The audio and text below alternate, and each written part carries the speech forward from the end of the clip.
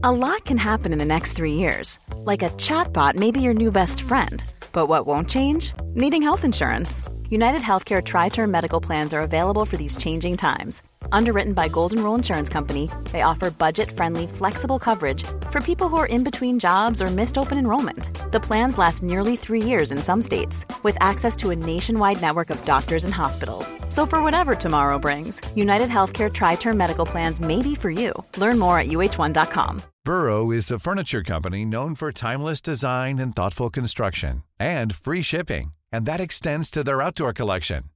Their outdoor furniture is built to withstand the elements, featuring rust-proof stainless steel hardware, weather-ready teak, and quick-dry foam cushions. For Memorial Day, get 15% off your Burrow purchase at burrow.com/ACAST and up to 25% off outdoor.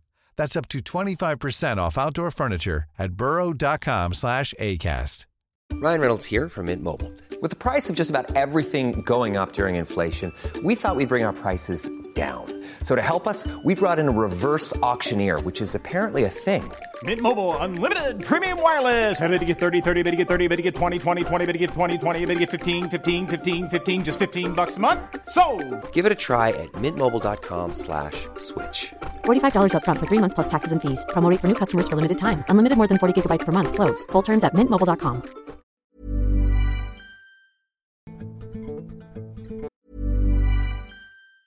Many of us have those stubborn pounds that seem impossible to lose, no matter how good we eat or how hard we work out. My solution is PlushCare. PlushCare is a leading telehealth provider with doctors who are there for you day and night to partner with you in your weight loss journey. They can prescribe FDA-approved weight loss medications like Wegovy and Zepbound for those who qualify. Plus, they accept most insurance plans. To get started, visit plushcare.com/weightloss. That's plushcare.com/weightloss. Hey, it's Ryan Reynolds, and I'm here with Keith, co-star of my upcoming film, If, only in theaters May 17th. Do you want to tell people the big news? All right, I'll do it. Sign up now and you'll get unlimited for $15 a month and 6 months of Paramount Plus Essential Plan on us. mintmobile.com/switch. Upfront payment of $45 equivalent to $15 per month. Unlimited over 40 gigabytes per month. Face lower speeds. Videos at 480p. Active Mint customers by 531.24 get 6 months of Paramount Plus Essential Plan. Auto renews after 6 months. Offer ends May 31st, 2024. Separate Paramount Plus registration required. Terms and conditions apply if rated PG.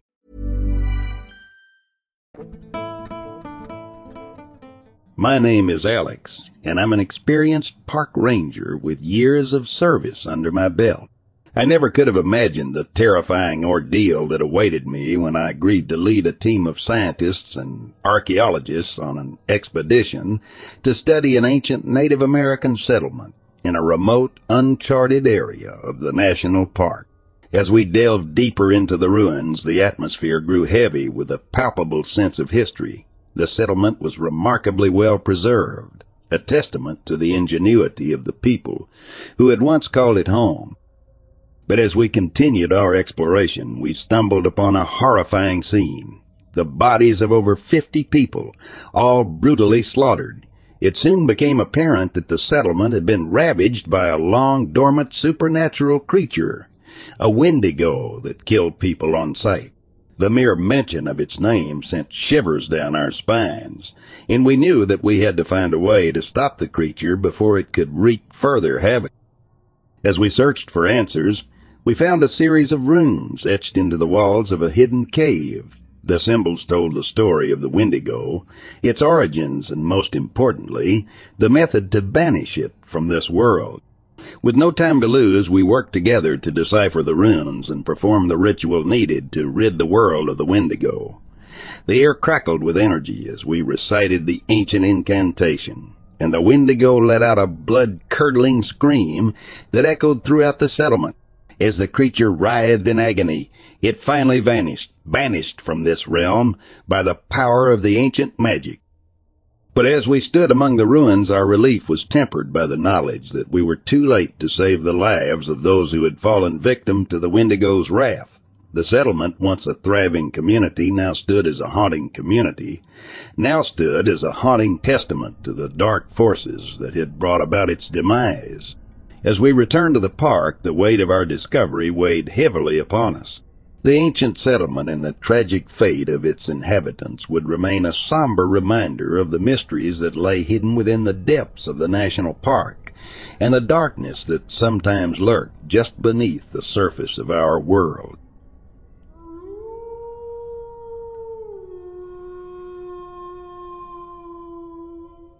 I found myself panting heavily as I leaned against a tree trunk, my heart pounding in my chest. The events of the night had left me shaken to the core, my mind struggling to comprehend the horrors we had just witnessed. It all began when our group of amateur hikers, led by our fearless adventurer Norris, stumbled upon an abandoned ranger station deep within Yellowstone National Park. The ranger station stood before us, weathered and worn by the passage of time. Its windows were shattered and the door hung loosely on its hinges. Intrigued by the mysterious history that clung to the structure, we made the impulsive decision to spend the night, oblivious to the station's haunting past. As the sun dipped below the horizon, casting an eerie glow over the surrounding forest, darkness fell upon us like a suffocating blanket.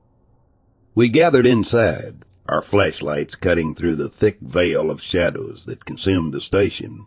Unease settled upon our group, and an unspoken tension hung in the air.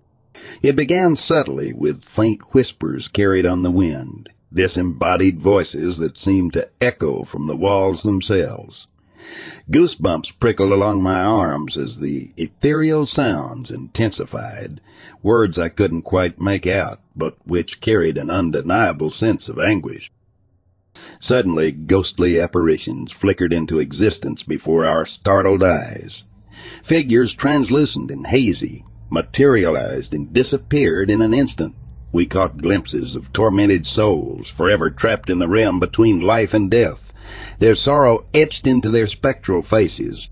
A shudder ran down my spine as my gaze shifted toward the open doorway. Emerging from the darkness was a creature unlike anything I had ever seen before. It crouched, its long, emaciated arms hanging down against its sides, the skin stretched tight over the prominent ribs of its bony chest.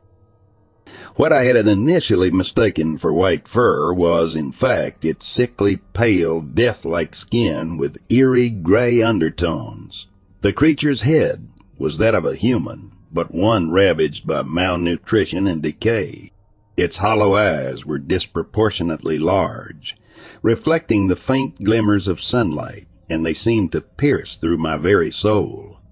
With a guttural growl, it lunged toward us, teeth bared in a sinister snarl. Pure terror surged through our veins, overpowering our sense of curiosity. We turned and fled, racing into the night, driven solely by an instinct to survive. As we burst through the tree line into a small clearing, our heaving breaths were momentarily stilled by the sight of a park ranger jeep parked nearby. Relief flooded over us, and we quickly huddled together, sharing our terrifying encounter with the park ranger. But our hopes of finding solace and reassurance were shattered as he dismissed our story with a scoff. His eyes bore an expression of skepticism, and he chalked it up to hallucinations induced by drug use. We pleaded with him, our voices trembling with desperation, assuring him that we were clear-headed and what we had experienced was all too real. But the ranger remained unmoved, dismissing us as mere fools who had wandered into the realm of hallucinatory nightmares. Defeated and dejected, we trudged away from the ranger station, our minds forever scarred by the horrors we had faced.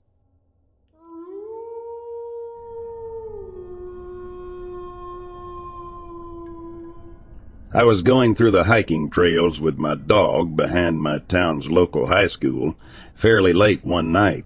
I had gone there plenty of times before since I was young, so I wasn't frightened. While I was walking my dog, he kept trying to stop and was whimpering, which was strange because he is normally a very brave dog.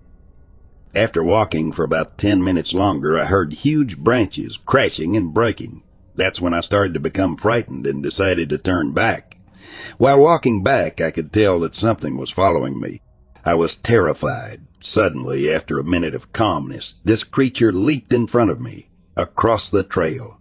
The creature had long, dark fur and was enormous. It wasn't a bear. It was like a very muscular, huge wolf. After seeing this, I picked up my dog and sprinted off the trail without seeing it again. That was easily one of the most terrifying nights of my life.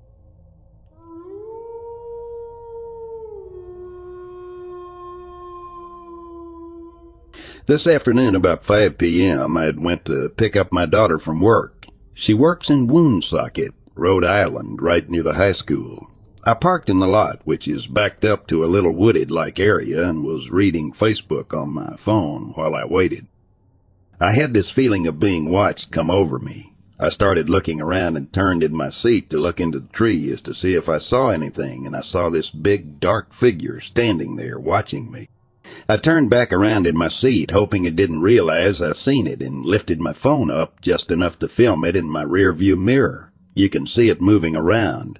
It even stands up taller for a bit before ducking back down. I needed to see if I could get a better look, because I was starting to second-guess myself and what I was seeing. As I opened my car door and stepped out, I moved to the back of my car and looked, and I heard what sounded similar to a deep growl, and it bolted into the trees. It was so fast I didn't get a good look at it. I cannot say 100% that what I am looking at is a dogman, but it's something. Let me know what you think.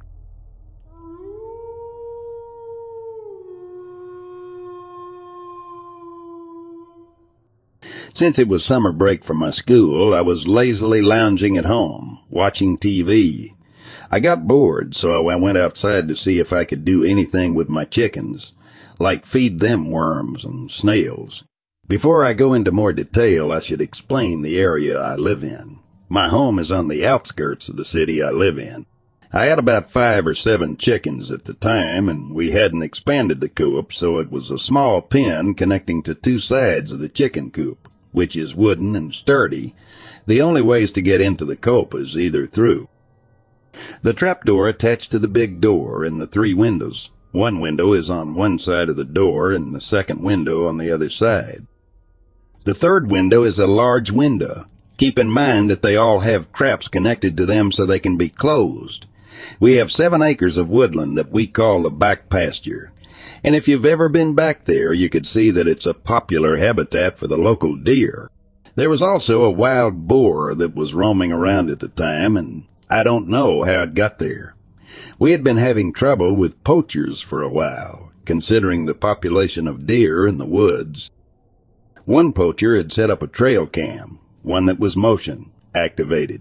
There was an old rusty deer stand that had been put on a tree a long time ago, and the tree had begun to grow around it. Beyond our acres of woods, there's a large cornfield owned by our neighbors, and beyond that is a forest. I don't know what the forest is like beyond the field, since we've never been there. I went outside to do something with my chickens, and I had brought along a bucket of corn for feeding the deer after. When I walked out of my home, I saw a doe was sitting in the tall grass. I thought it was sleeping, since it had its head down and wasn't moving. I, being the curious little nut I was, decided that I would sneak up on the deer and get a picture of it to show to my mother when she got home from work. I crept as silently as I could across the yard that separated me from the deer. I should also mention that we have a clearing with a burn pit in it that was filled with cedar branches. I was creeping across my yard towards the deer, and when I had cleared the burn pit and was about 10 yards from it, I realized that the deer wasn't asleep, but it was dead. It was the most disgusting sight I had ever seen. Its intestines were completely gone, the flesh on the body of the doe shredded to pieces and blood, absolutely everywhere. It looked as if it had been sitting there for a while, and it smelled like it too. Most of the blood was dried, and the air reeked with the stench of rotting flesh, urine, and what seemed like a hint of wet dog. Something that creeped me out about the scene was, although it was a rotting carcass, there were no insects at all around it. It was as if the usual lively forest was deader than the deer. Not even the neighbors' cattle made a sound. It looked as if the poor deer had simply been left after being brutally attacked and half-eaten. which it most likely was. I left the bucket at the beginning of the trail, thinking that I would come out later with my mother and grain the deer when she got home. Then I started to walk back to my house. I had barely taken a few steps when I heard a low, snarling growl that sounded like a wolf, although it seemed distorted as if it were being played on an old radio. Sorry, that's the only way I think of describing it. Against my better judgment, I turned my head around and I saw what looked like the biggest freaking wolf I'd ever seen. It was on all fours. Its fur was black and matted in places. Its face was what you'd expect a wolf to look like, although it was broad, and the muzzle seemed a little short, although the way it was curling its lips made it look as if its snout was plenty long and its eyes were yellow. Not a bright yellow like the yellow of a flower or the sun, but a dim, amber, red-yellow, if that makes sense. Its ears looked like that of a Doberman pincer, with a cropped effect. Its front legs were long, and it looked as if it were a bodybuilder. Its paws, if you can even call them paws, looked like huge hands with long claws at the end of them. It stood up, and I heard the most sickening popping sound you could ever imagine. It sounded like the sound of popping joints, but it seemed amplified as if it were being played through a microphone and the sound was coming out of loudspeakers. Its body looked like a bodybuilder's pumped up on steroids. It was so big. It had no tail that I could tell, and it seemed to tower over me, although I was a good 10 meters from it. I was about 5'4" at the time, and I came nowhere close to its height. It was so tall that the tip of its ears could almost touch the top of a young cedar. It let out a loud howl, which sounded more like a roar, and it charged at me. Doing the only thing I knew to do while hyped up on fear and adrenaline, I began to run away from it. I remember clearing my yard in what seemed like hours but was most likely only a few seconds, and running inside, slamming and locking all of the doors and windows. As I calmed down a small bit, I had realized that if it had really wanted to kill me, that it would have. That what I had experienced was not an attack charge, but a bluff. I was lucky to get away with my life. Although this happened almost 2 years ago, it still terrifies me to think about it. The deer was gone the next day, and ever since that evening I have been weary around the woods, only going in them in broad daylight, only when I absolutely had to, and never without a weapon. Sadly, I cannot say that I am one of those people that have stopped experiencing things after the encounter, although I only had nightmares for a month after that day in June. Nothing really started to happen again until about 2 months ago, when I was staying up at night playing on the laptop.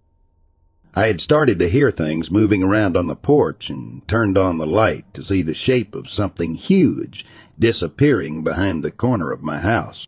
There was also one of the rare times I went into the woods after the first encounter when I was helping my mother clear brush from the hunting clearing. I was going to get the mower and was walking the trail to do so when I heard bipedal footsteps following me off to my side. They stopped whenever I stopped, and I eventually ran out of the woods, and I haven't been back since. I asked my late great-grandmother about the creature I'd seen in the woods, and she informed me that there was something called the Wolfhead Man that stalked the Kansa tribe, preying on small children that strayed too far from their teepees. Later, I was informed by my history teacher that my house had actually been built on a tribal burial ground, and I have since been wondering if that had something to do with it. I hadn't heard about the Wolfhead Man before she had told me about it. When I saw that there were several eyewitness reports that were proved to be truthful, it made me feel a lot better about coming out with this information. I'd attempted to tell people previous to this submission, but everyone either said I was stupid, crazy, or just a plain liar. One thing's for certain. I am not stupid. I am not stupid. I am not crazy. And I am most definitely not a liar. I know what I saw, and what I saw was a dogman.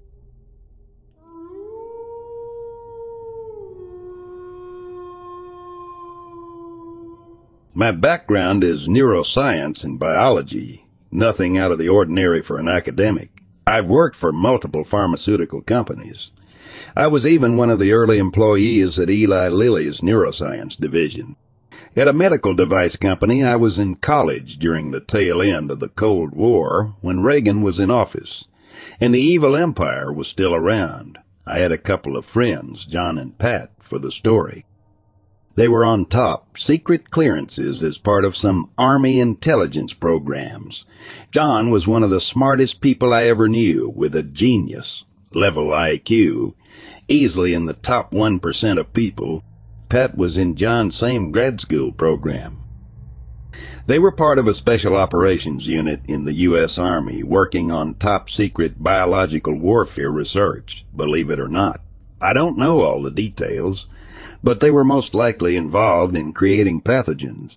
John and Pat were tight-lipped about their project for obvious reasons, but they were pretty open about how easy it was to create biological weapons. They mentioned the possibility of maybe having created some sort of pathogen that was incurable. John had a brother who worked at Fort Detrick. John talked about him crying when he found out what they were working on. His brother told him that nobody would believe them if they ever spilled the beans about what was really going on. Years go by, John and Pat get out of the Army and are immediately enlisted in this government project that was busy investigating various chemical and biological agents. They were tasked with creating new kinds of pathogenic weapons. I forget what they called it, but basically they were trying to create new strains of pathogens that they could then use in experiments on animals. They were tasked with finding the best way to create new pathogens without being detected.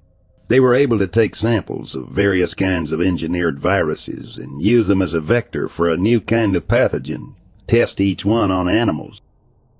This would allow them to learn a lot about the best way to create new pathogens without having to use them. John and Pat said this was really easy, even without using live viruses as vectors. They could simply extract the genetic material from the pathogen, find a vector so it could be transferred into another organism, like harmless bacteria, for example, and then test it. The product of this kind of experiment is a pathogen that can be used as a weapon, but it would be a biological weapon that could never be traced back to its source. At some point in their tenure at this project, they received a call from the Pentagon. They were told that one of the samples they'd been testing was extremely dangerous, and it had somehow gotten loose. They were told to pack up their stuff immediately and leave the premise and not say a word about what had happened and what they had worked on. They were discharged, for lack of a better word, from the project altogether and given $200,000 each in settlement under the table. They had no idea how it happened that this pathogen had got out of the lab, but it was later very quickly contained by military personnel before ever reaching civilian territory. Shortly thereafter, John and Pat were immediately moved into the bioweapons division that worked on creating humanoids of various kinds by intersplicing DNA of a variety of species with the ultimate goal to create a superhuman soldier. I don't remember the details he told me, but they worked on creating a new type of being with superhuman abilities that, if it ever escaped, would be virtually unstoppable. Fortunately, that has not happened. Pat told me that because of his past history, John was considered a security risk, and he was not allowed to be anywhere near the facility where this new type of being was being created. Pat apparently wasn't allowed on site, only on the periphery of where he would be stationed, looking at security feeds. I asked Pat what had happened with this bioweapons division. He told me that it started as a joint CIA and military project, but it fell more and more into the control of the military as its life went on. Pat had suspicion that something had happened. Apparently there was a falling out between the head of the CIA, and the CIA eventually lost total control of the project. I don't really remember the details, but he said it soon became very obvious that the military was now conducting experiments, creating new weapons based on designs and ideas from this project. Pat had a feeling that they were, in some way, responsible for creating a new kind of pathogen, and they would use it in some experiments in the field. I don't remember who they were experimenting on, but Pat said it was very obvious that they were no longer in control. There's a lot more to the story, but I asked him if he could give me some specific examples of something that had happened in the field. He told me he'd have to think about it. The next time we talked, he told me that it seemed like all the lawsuits that came out of the U.S. soldiers who were exposed to something in Iraq, that's what it seemed like to him. I even asked him if he could explain that a little bit better, since I was having trouble understanding. He told me that at first there were rumors and concerns about a new type of pathogen, and then that's when lawsuits emerged. He thinks they were being told to put soldiers from Iraq into quarantine. He thinks that's what the lawsuits were about, as if there was some sort of big cover-up. I asked him if he can tell me more about what had happened. Was this some sort of new virus? He explained no, but he was not allowed to tell me any more than that. He's already spoken too much.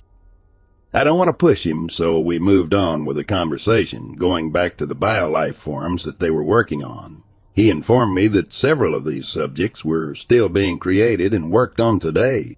They were initially designed to be used during the Iraq War in the early 2000s, but for reasons unbeknownst to him, the plug was somehow pulled and bioweapons were not used. That was part of the reason 9/11, I guess, was originally conducted, due to pressure from the CIA, military, and other shadow branches of government putting pressure to have means to test these new subjects. Of course, among many other reasons, but that's a rabbit hole he did not dive deep into.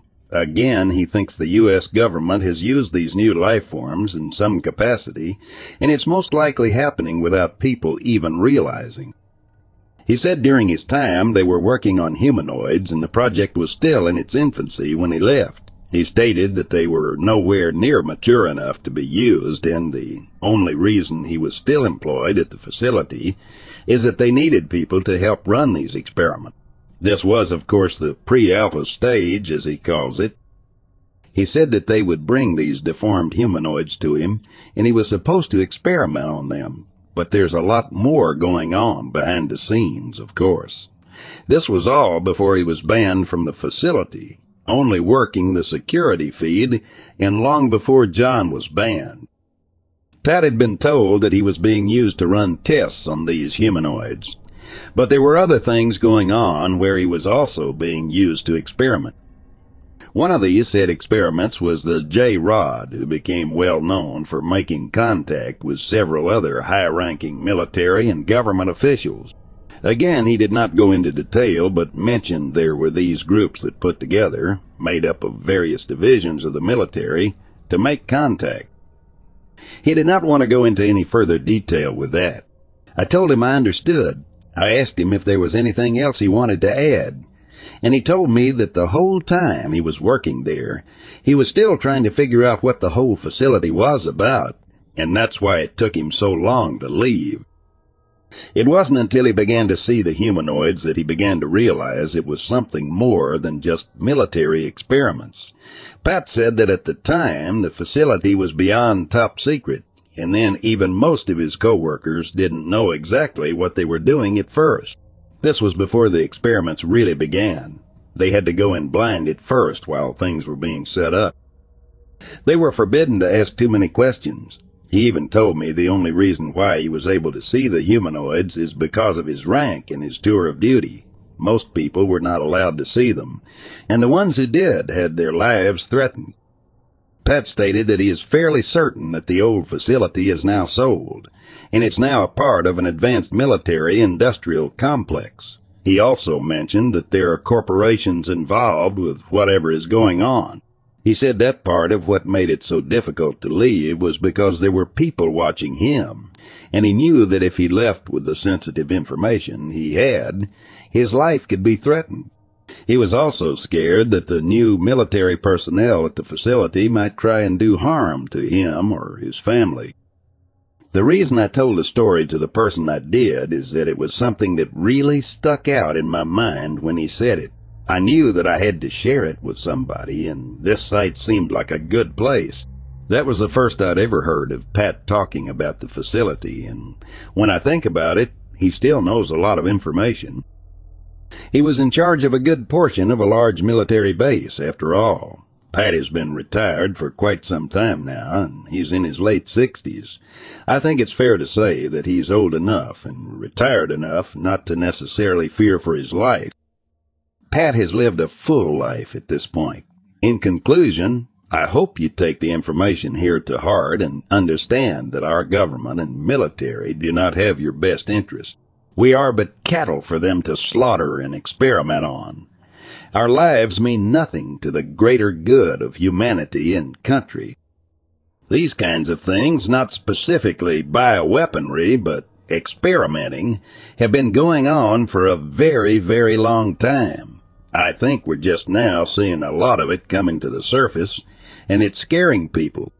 Remember to always think for yourself and know that eventually the truth will come out. One final quick note.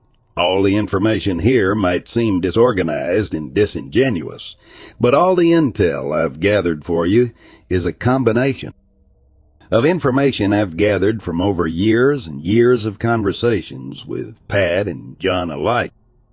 So if there are any details that overlap or don't make sense, just know that and try to put all the pieces together yourself. Besides, I've given you all the information. I hope this is enough.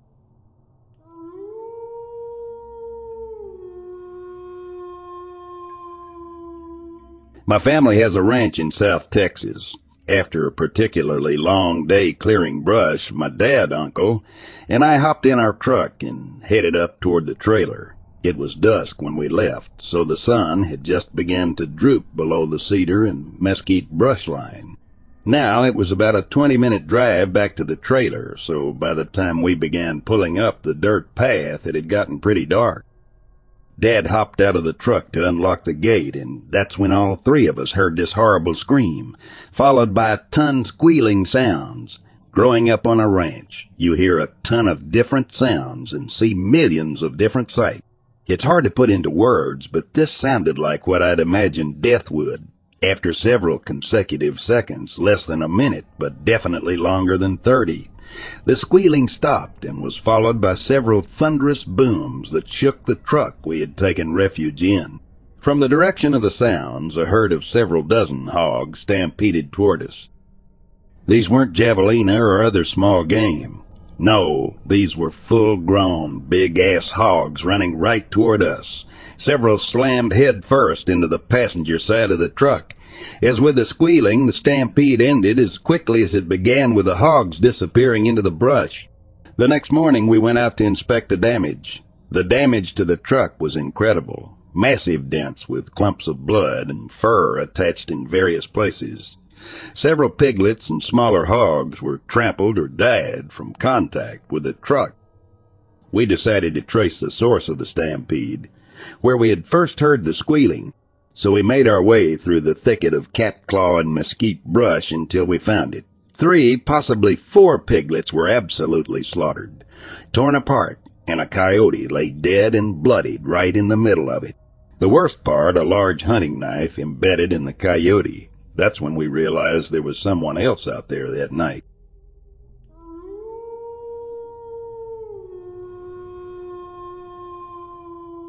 I work at a Boy Scout camp in the Sierras called Camp Wolfboro. The camp runs for the summer in 7 weeks of not interacting with anyone but children, and the other staff makes us a little crazy. We get bored and do stupid stuff, metal detecting at 2 a.m. because of it. So anyway, I was walking around at around 11 p.m. with my friend Colin when he just dead stops in the middle of the trail and says we're being watched. He's in the military, so I assume he knows this shit, and I stop and start looking around for someone or something. Colin points off into the tree line, and we see 2 shining eyes looking at us from around 30 yards off. He whispers Bigfoot, and as if on cue, this big-ass Bigfoot stands up and just stares at us. We, being Boy Scouts, are prepared for this situation and start cussing it out at the top of our lungs, while making hand motions and walking away slowly. It lumbers off.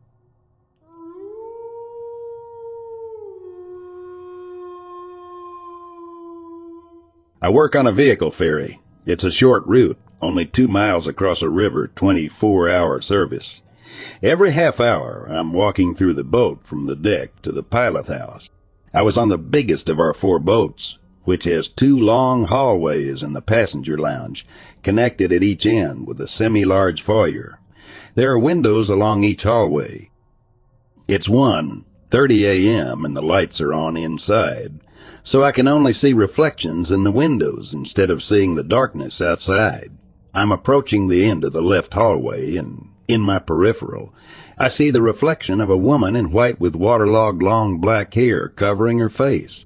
She was standing in the foyer ahead of me. I swung my head to look at the reflection straight on, but she wasn't there anymore. I slowly looked around the corner and into the foyer, but there wasn't anyone there.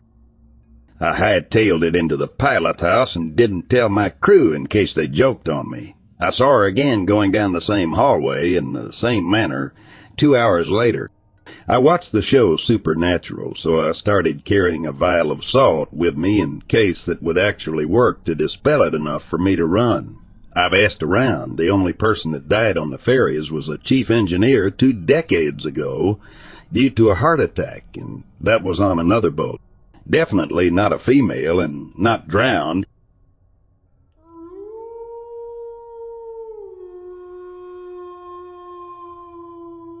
It was the year 2010, a couple of years after the initial sighting, that had left our small town shrouded in mystery and fear. Life had seemingly returned to normal, but the memory of that fateful day was still etched in our minds. My brother and I lived in a house that bordered a dense and eerie forest. We had a trampoline in the backyard which, until that day, had been a source of endless joy and laughter. One sunny afternoon, my brother was out on the trampoline enjoying his favorite pastime of listening to music and bouncing away. Little did he know that this innocent playtime would take a dark and terrifying turn. As he sat in the middle, lost in the rhythm of his music, he suddenly felt something strike his head, a stick followed by a small rock. Bewildered, he looked around, trying to figure out what had just happened. Before he could make sense of the situation, another stick hit him, this time with more force. Startled and alarmed, he turned his gaze towards the source of the projectiles. And that's when he saw it, the Skinman. The mere sight of the creature froze him with fear. It was no more than 10. Planning for your next trip? Elevate your travel style with Quince. Quince has all the jet-setting essentials you'll want for your next getaway, like European linen, premium luggage options, buttery soft Italian leather bags, and so much more. And it's all priced at 50 to 80% less than similar brands. Plus, Quince only works with factories that use safe and ethical manufacturing practices. Pack your bags with high-quality essentials you'll be wearing for vacations to come with Quince. Go to quince.com/trip for free shipping and 365-day returns. Even when we're on a budget, we still deserve nice things. Quince is a place to scoop up stunning high-end goods for 50 to 80% less than similar brands. They have buttery soft cashmere sweaters starting at $50, luxurious Italian leather bags, and so much more. Plus, Quince only works with factories that use safe, ethical, and responsible manufacturing. Get the high-end goods you'll love without the high price tag with Quince. Go to quince.com/style for free shipping and 365-day returns. Feet away, poised to throw yet another object at him. The Skinman was an enigmatic and terrifying figure that had been the topic of whispered conversations and chilling stories circulating in our town. Descriptions of the creature were inconsistent, but all accounts agreed on its haunting appearance. An entity that seemed to be a part of the forest itself, its skin resembling the gnarled bark of ancient trees. My brother's heart pounded in his chest as he locked eyes with the creature. He struggled to refocus his vision and fully comprehend what he was witnessing. The Skinman held something in its hand, ready to strike again. Fear and panic gripped my brother, and with an instinctive cry, he screamed at the creature to leave him alone. In that moment, something shifted, and the Skinman retreated into the thick brush of the forest, disappearing as quickly as it had appeared. My brother was left trembling and shaken, the adrenaline coursing through his veins, leaving him feeling like a mere puppet to his terror. In the days that followed, my brother refused to venture outside, terrified of encountering the skinman once more. He became a prisoner in our own home, haunted by the memory of that chilling encounter.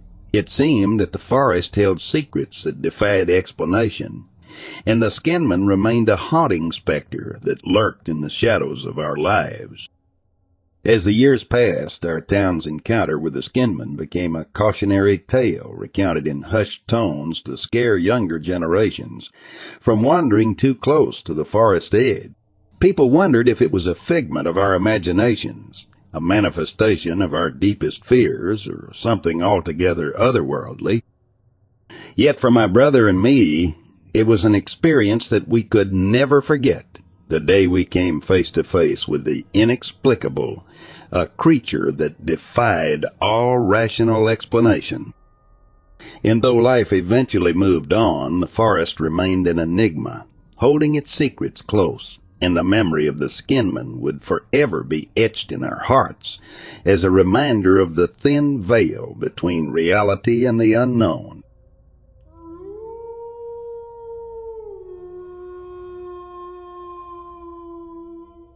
I live very close to a town in Northern Ireland, except my house is behind a park. Therefore you wouldn't really know you're in the town, and there's a lot of trees and wildlife. It's very private and secluded. I regularly go through the park as a shortcut at night. When it's closed and there's no one there, which as a female is quite dangerous. I know, but so far I've been okay. Last summer I climbed over the gate as normal and started walking my usual route over the hill, except I suddenly experienced what I can only describe as like a massive surge in adrenaline, which literally made me freeze on the spot. It was like an eerie, evil feeling that creeped over me, and I felt so exposed and vulnerable. It felt like something was going to jump out and attack me. I have never, ever had this feeling in my life, only I can only compare it to how an animal feels when it's being hunted as prey, mixed with the feeling of pure evil during sleep paralysis.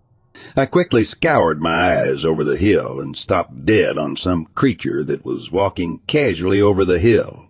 It locked eyes with me and suddenly stopped and sort of crouched down like a tiger about to pounce. The creature was like a mixture of what I can only describe as a human and a wolf. It was like a massive dog with its shoulders far higher than its hind and a long sort of body.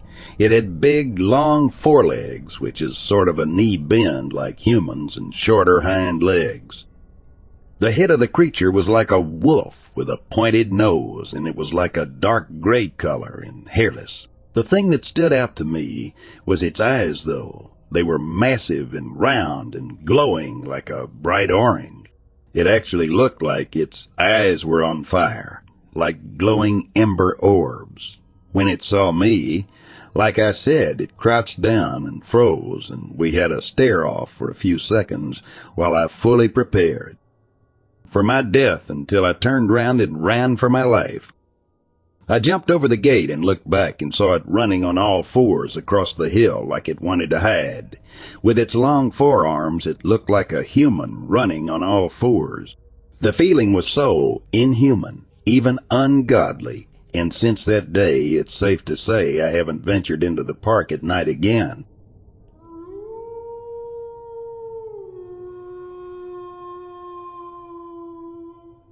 I was driving in the woods, Wisconsin, during quarantine on my ATV, and I was driving down this one path when I saw something white or pale in the corner of my eye, a natural color in this area, and I immediately hit the brakes.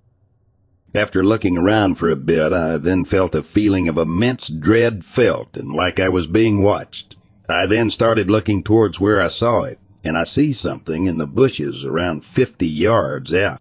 It started to move a bit, but I could sort of make out a humanoid form. It was on 4 legs at the time.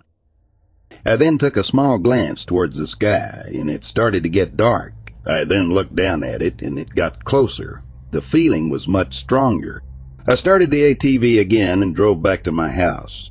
I came back later and looked at where it was, and I could not find it, but I could hear some sounds from the distance. I have since moved and carried a combat knife with me in the woods now. I was just curious about what this could be. Should I go look for it again?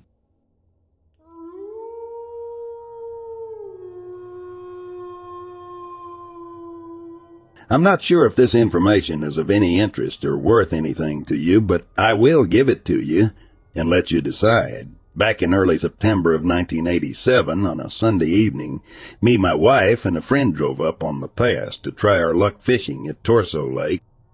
It is one of the lakes in the Link Lake Basin, close to the base of Mount Washington.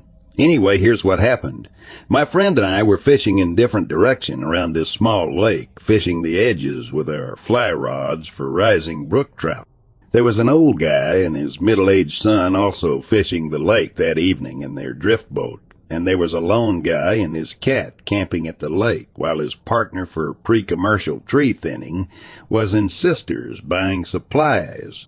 All started out just fine, and the fish were biting.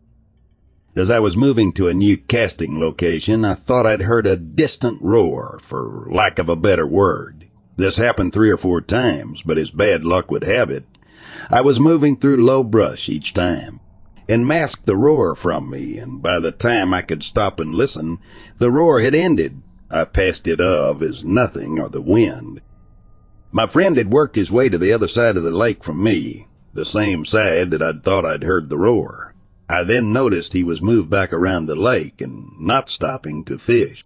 Also, the old guy and his son were paddling fast towards the boat put in spot. I thought this was weird because the fish were active that evening, and we still have about 45 minutes of prime time, fishing till dark. When my friend reached me, he asked if I'd heard the noise. I asked him what noise, and was it the noise? That sounded like a roar. He said yes, just then on the far side of the lake. Just back in the timber, this thing let out a tremendous roar. The decimal level was very high. I could send it out to you, but I don't know how to write it so that you'd get the exact feeling, so you'd know just how tremendous this roaring was. Kind of a roar, and then turning to a high-pitched scream, and very, very loud, almost rumbling the ground. Anyway, we looked at each other and said, let's get out of here. We reached the primitive boat ramp just as the 2 boat fishermen were loaded their boat up and getting out of there. All of this time, the thing was just letting loose, and it sounded very pissed.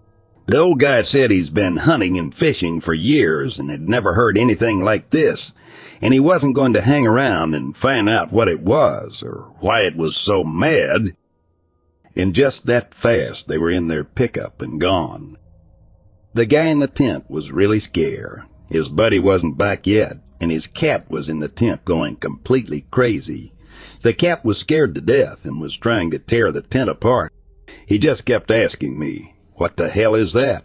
I told him I had no idea. My wife was in my car all this time with my 2 young sons, and she was very scared and wanted to leave as fast as we could. You have to remember, all of this time, whatever it was, and just going nuts on the far side of the lake. About 200 yards away, the roar was so loud and so weird.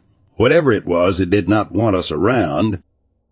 We loaded up our stuff and we left. I felt bad for the lone guy, but he didn't ask for a ride out, and my wife and friend were yelling. They wanted out of there. Now I've logging from the time I was 14 till I was 35 and the timber industry went bad. I've hunted coyotes, deer, and elk my whole life. In fact, I'm a bow hunter and have spent many hours bugling elk, so I know the sounds they make. I have seen over 40 bears in the wild and have heard their sounds a number of times. I will guarantee you it wasn't one of those animals in all the years I have spent in the woods. I've never seen anything like this before or since. If you'd like more information, I will gladly give it to you.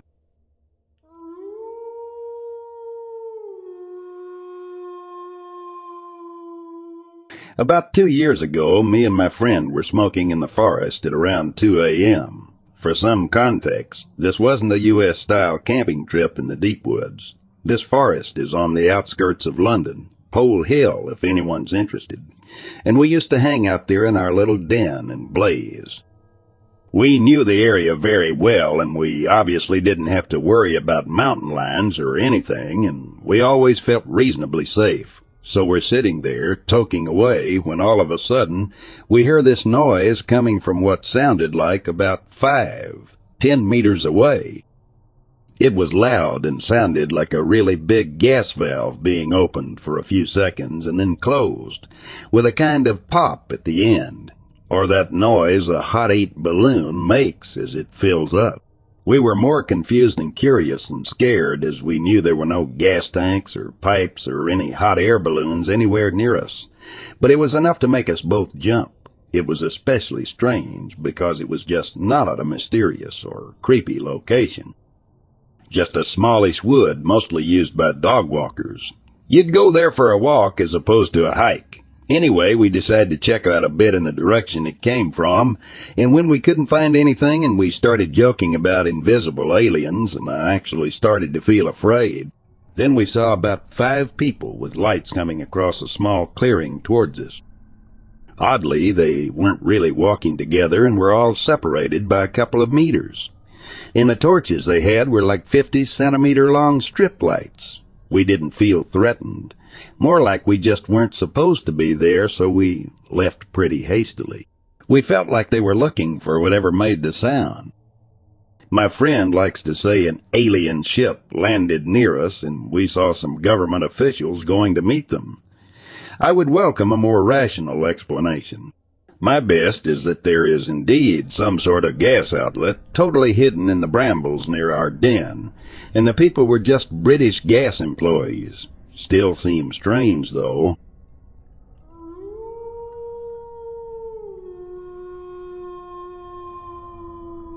I currently live near Portland, Oregon. I was recently talking to a neighbor about a strange encounter he had while working at Crater Lake National Park back in the late 1980s.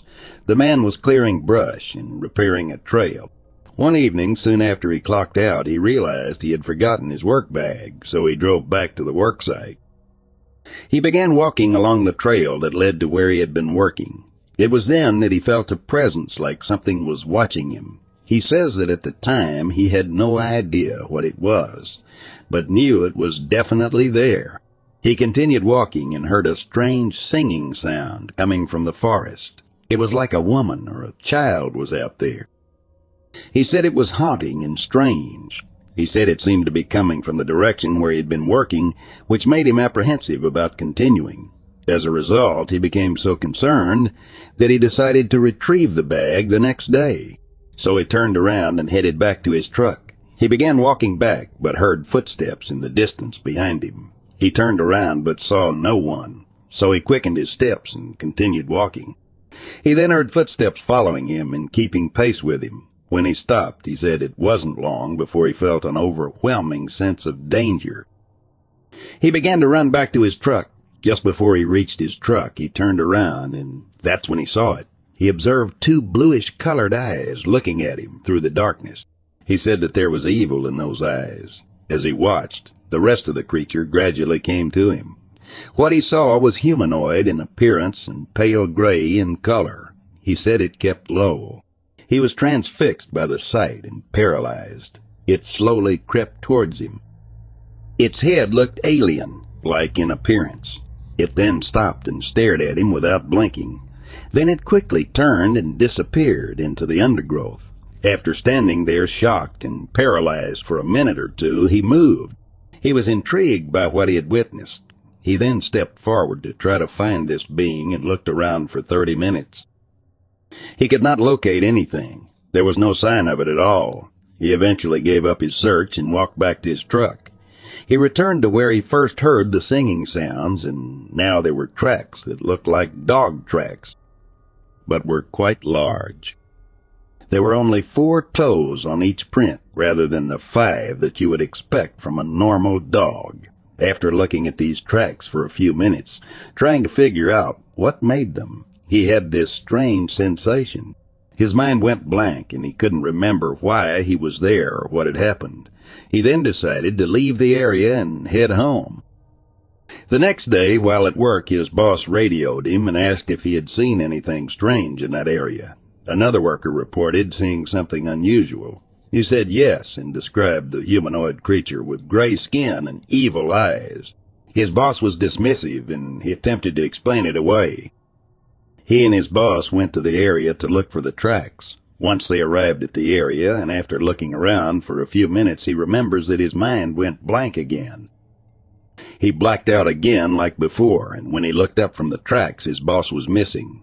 He then glanced at his watch. Over 2 hours had passed. It was now mid-afternoon, and he couldn't remember the previous 2 hours. That terrified him.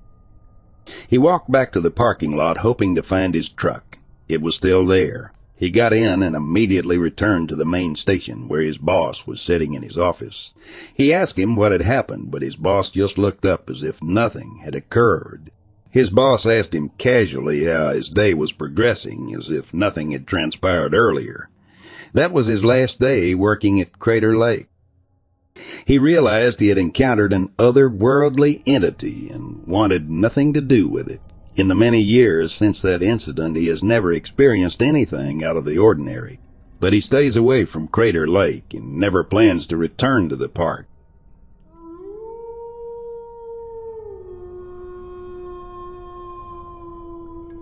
I live in Chicago, in East Garfield.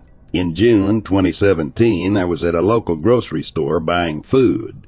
I walked to my car, loaded the 2 bags into my back seat, then got into the driver's seat. As I started the car, to my shock, a young pale-skinned woman with long dark hair was sitting on the passenger side. The first thing I noticed were her cold black eyes. She looked right into my eyes and said, "I need help. Please help me." She literally looked like the Walking Dead or zombie. I told her to get out, but she insisted that I take her to the hospital. I was scared. We weren't too far from the hospital, so I headed there. If she was crazy, I thought that I would placate her. We were about 2 blocks away and at a red light when she suddenly jumped out of the car, took a few steps and vanished. No trace of her. She didn't appear like a ghost, but she was solid in form. It was as if she ran through an invisible doorway. The next day I felt sick to my stomach and my eyes were sore and red. I believe it had something to do with this black-eyed woman. I didn't feel 100% until a week later, and the terrible nightmares continued for months. This may not be related, but some of my family and friends had unexplained activity in their homes, including my brother. He lived a few blocks from me and swears there was a demon in his basement. He and his girlfriend would not venture down there and soon moved away. He had terrible dreams as well. I wish I knew what was going on.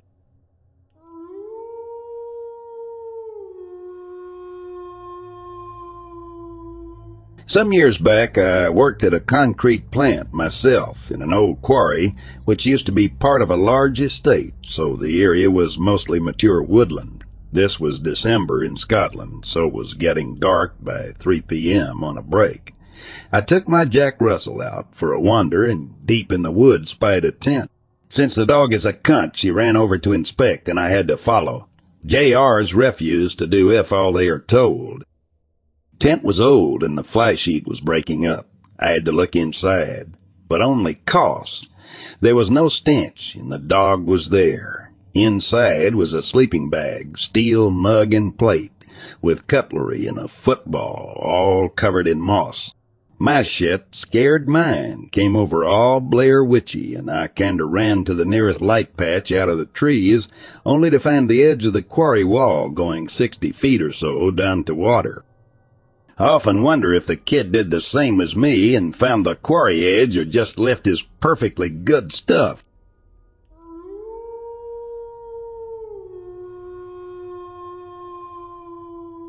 It was a Saturday morning when we had gone hunting for Bigfoot. The sky was overcast and gray, matching my mood perfectly until we pulled over on the side of the old highway. The moment I popped the trunk and slid my hand over the wooden stock of my grandfather's rifle, though, my focus returned. I cocked the gun in sync with a spark of rage that flared within the depths of my belly. I looked to my brother Darren, who had also taken his weapon in hand, though with noticeably lesser intent. "Come on, Darren. Enough sulking. You know what we need to do." Yeah, I know. He slammed the trunk shut and slung his bag over his right shoulder, keeping the rifle in both of his hands as he trudged past me towards the woods. Let's just get this over with. His exasperation was on full display. It sickened me. I simply followed along, having nothing left to say. Our boots squished into the softened surface of the forest floor, following the 8V trail deeper into the wild. The smell of wet grass and rotting logs was overwhelming, only to become sickening once it meshed with the stink of the swamp. But the smell would not deter us. We followed the swamp's edge, keeping the water to our right. Our eyes, however, were constantly surveying the area, searching for any signs of the ancient ape, or perhaps signs of its victims. There wouldn't be anything left of Dad. We'd already been out here countless times before, ever since the creature had taken him.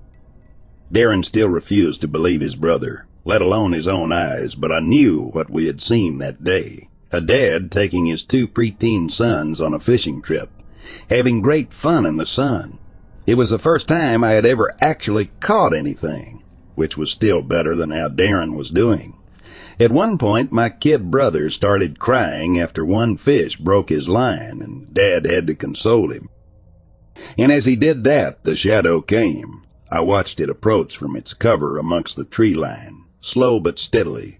When I pointed it out to him, Dad took a quick look before telling us to start walking away from the bear, backwards with care. We all had our eyes on the shadow, so we all were able to see when it dropped to all fours and began sprinting for us. Dad told us to run back to the car as he pulled out his pocket knife, trying to stand as tall and wide as he could to scare it off. Darren was crying in fear, so I had to pull him away, but that didn't stop me from watching. Soon enough, the beast was in front of my father and back standing on 2 legs, and it sure as hell wasn't a bear. If anything, it was a roided-out gorilla that hadn't skipped leg day. It blotted out the sun with its stature, looming several feet over our dad. Darren and I had gotten to a safe distance where the beast didn't see us, but I could sure see them. I wanted to cry for Dad, to run, to scream at him to get out of there. But my throat closed up, choked by fear as I watched him stumble back. The knife dropped out of his hand and the monster roared in his face, revealing a set of flesh, ripping fangs. After that, my eyes were transfixed on the monster beating my father into a bloodied pulp, unable to avert my own gaze. It swung his body around wildly, slamming my father against tree and rock and ground alike. I would have assumed that the thing was using my dad as a plaything if it had not been for the pure feeling of rage that it exuded even to us up on the hill.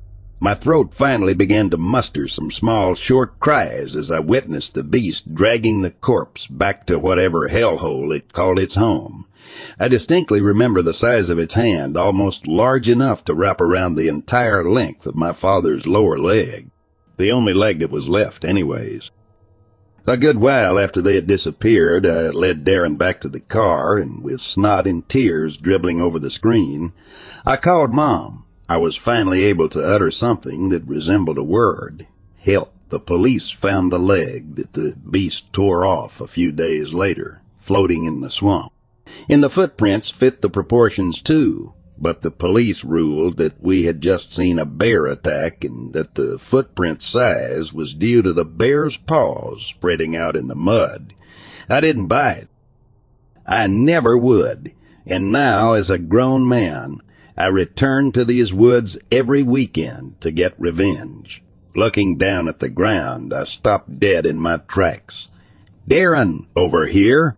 My younger brother came sprinting back to me as I grinned and pointed, the same enormous footprints we'd only seen on a few occasions. "What did I tell you, Jacob? They're the same prints from before. We've been over this. Those are—" Don't say it again," I growled.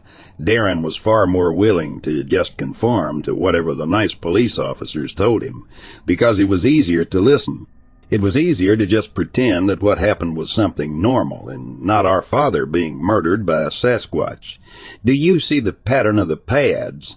This is not a bear's foot, and it ain't one of our boots. That's the footprint of our Bigfoot." Darren just sighed and stood up. "Come on, let's just lay the traps already. And you're on the first watch. It's way too early for me to deal with your crazy mess." Grumbling, I pulled my pack off and ruffled through its contents until I found the jaws. In one swift but heavy motion, I tossed my bag over towards my brother, which contained our leg traps. He cried out as the steel slammed against his shin. "Ow! What is wrong with you?" Darren always was an infant. Weak. It was for that very reason I dragged him out here each weekend, hoping that seeing the beast and confronting it would toughen him up and finally give us the closure we desperately needed. "Hey, you asked for them." A rumble sounded through the trees. We both instantly grabbed our rifles and began scanning our surrounding, trying to catch any kind of movement. PLAP? My guard only began to lower as a raindrop crashed into the right lens of my glasses, warping half of my vision heavily. "Just thunder," I murmured, putting my rifle down to clean my glasses. "Prep the traps and come back over here quickly. We'll only be out here for a little bit today, I guess." Darren just groaned and snatched up the trap, storming away from me. With my vision fixed for the moment, I inspected my rifle and began to load it. If we were going to come across Bigfoot today, it'd have to be soon. It wouldn't be caught wandering around in a storm. The creature was smarter than that. I watched as Darren's figure grew hidden amongst the thin trees, wandering along our pre-established boundary to set the traps. Today we were trying cow livers as bait. We had been rotating the meat to see if any of them would have a better chance of attracting it. Darren thought it was just an expensive waste, but after just trying venison for 2 years straight with no results, something needed to change. By the time Darren was returning to our lookout spot, a thin mist had begun to fill the forest. The cold pierced through my sweater, so I was forced to zip up my puffer coat to keep warm. When he arrived, he tossed my bag back at me and plunked himself down with his back turned to me. I could hear the crinkling of his morning breakfast bar and groaned. "You should be ready to kill that thing at any moment, not snacking. You're completely deluded, you know that." I didn't bother responding. Darren's mind was well made up at this point, and no amount of convincing or conversation would change it. Only the stone-cold corpse of the Sasquatch would make him see the truth now. For a moment I wondered what Sasquatch meat would taste like to myself. The rumblings of thunder grew more consistent, and the mist had thickened as we sat and waited.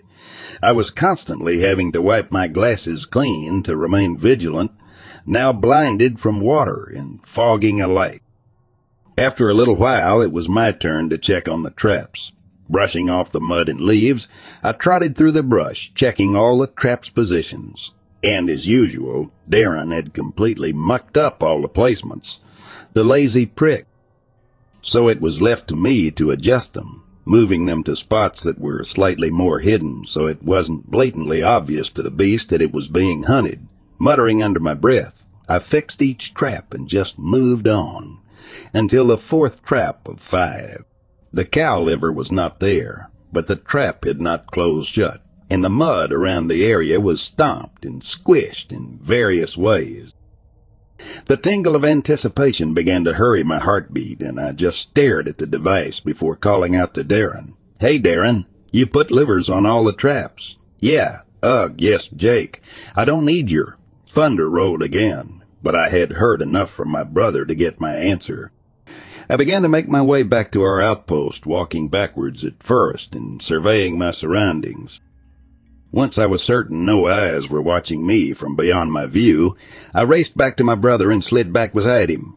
Darren began shouting at me and demanding to know what was wrong, but I shushed him quickly. "Something took the liver on trap 4, I whispered, trying to hide my simultaneous excitement and fear. "So?"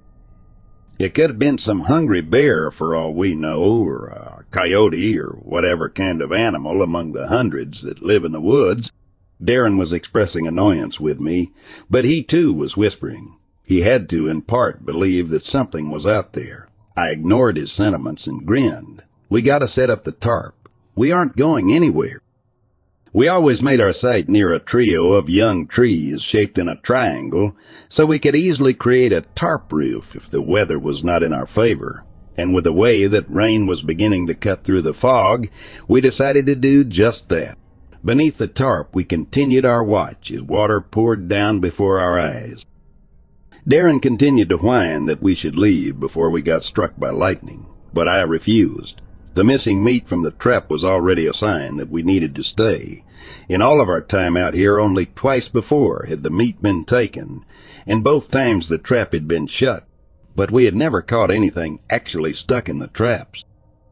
The beast mocked us, taunting us, wanting us to know that it was not just some random creature of the woods. It was greater than that. Time passed. The sky boomed above us. I gave myself but a moment to imagine that we were soldiers in Vietnam, hunkering down in the rain, but staying awake in case of a sudden enemy attack. I was pulled from the thought by a hand on my shoulder. Whipping my head around, I saw Darren starting to get up. I need to stretch my legs. Gonna go check the traps. He started to leave, but turned back to look at me. We really should get going soon. The weather is awful. I shook my head without a word. Darren opened his mouth to say something else, but gave up and left. Huddling with my rifle, I shivered profusely in my cold, wet clothing. My hand was nearly frozen in place, clasped around the barrel. I could feel my knuckles locking up in their sockets. Crash! The crack of lightning erupted nearby. I witnessed a flash from between the trees. The rain began to fall faster, hitting the leafy forest floor like bullets from the heavens. I could feel my senses all beginning to be overwhelmed by the sensations of the wild. Arrgh! A scream. I pivoted in its direction and readied my rifle. It sounded like Darren, but I couldn't see him. Between the rain and my fog glasses, I wiped them off quickly, then looked again. There. It was still blurry, but there was no denying it. A large black figure raising its hands above its head and slamming down into the ground, attacking my poor brother, who was likely being beaten on the ground by it, out of my sight. I was not going to let Bigfoot take another member of my family. The rage was ignited. I ripped a bullet off my belt and slammed it into the chamber, then shoved the bolt forward and took my aim. The beast was still slamming at the ground. Maybe the trap had caught it in place. There was no time to waste. The crosshairs were aligned with its chest. I pulled the trigger without hesitation. The gunshot echoed through the trees louder than any thunderbolt had previously, and the bullet was a direct hit. I watched with widened eyes as the Sasquatch fell, clutching its chest before crumbling slowly to the ground. I scrambled to my feet, slipping and tripping in the mud and grass. My fingers screamed out in pain as I pulled myself past multiple trees, hurting from the cold. I kept the gun close to my side in case the job wasn't done yet. But finally, after all these years, I had finally struck back and avenged my father. I had slain Bigfoot. When I reached the spot where the Sasquatch had fallen, however, there was no beastly corpse, no massive muddy footprints imprinting its last path. I found only my brother, collapsed face first into the mud with his blood mixing in to form a foul sludge beneath his body.